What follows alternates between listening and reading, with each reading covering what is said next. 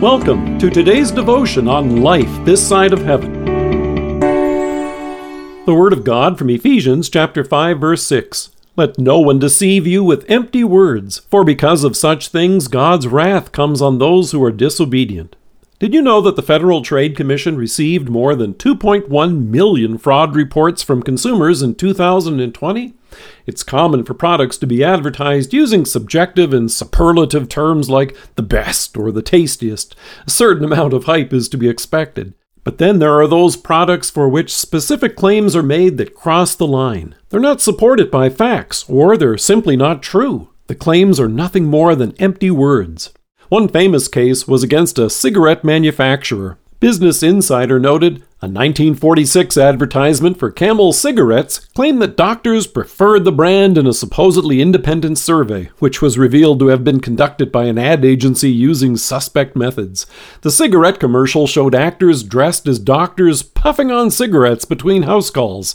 Even at the time, there was substantial evidence that cigarettes were deadly, and some view the use of doctors to imply their health a particularly despicable act of deceptive advertising.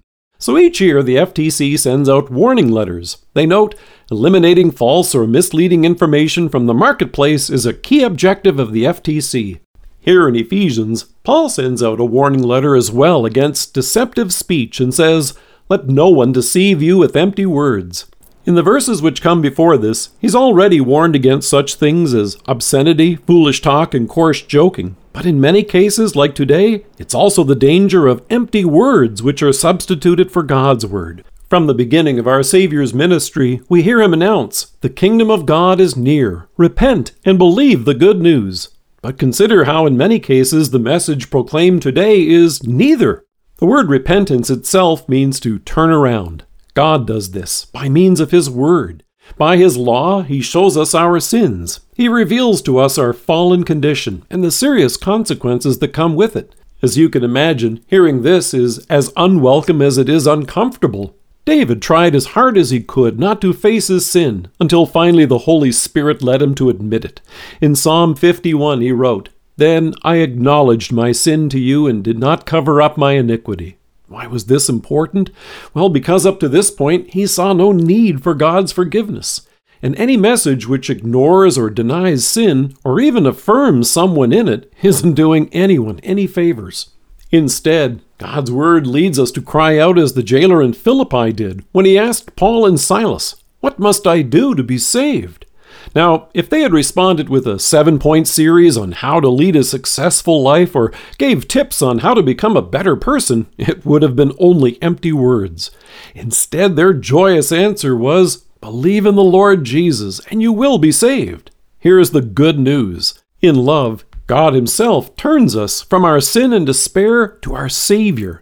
He reveals to us the life and forgiveness He has accomplished for us by His perfect life in our place, His death for us on the cross, and His glorious resurrection. He has delivered this mercy to you through His living Word and the waters of holy baptism. And He continues to assure you and me that it's true by the same Word and as we receive the Lord's Supper. Through faith, which is also God's gift, you and I have this real forgiveness and everlasting life this very day and into eternity. So the FTC, in this case, the faithful, true, and caring apostle, gives us a heads up against those who hold out empty words and false claims. And in 2 Corinthians, he assures us, "For no matter how many promises God has made, they are yes in Christ." Let us pray. Loving God, thank you for the true and trustworthy good news of salvation in your Son. Amen. Thank you for joining us. If you are listening to us by podcast or on Alexa, we invite you to browse the resources that are available on our site at lifethissideofheaven.org. God bless you and have a great day.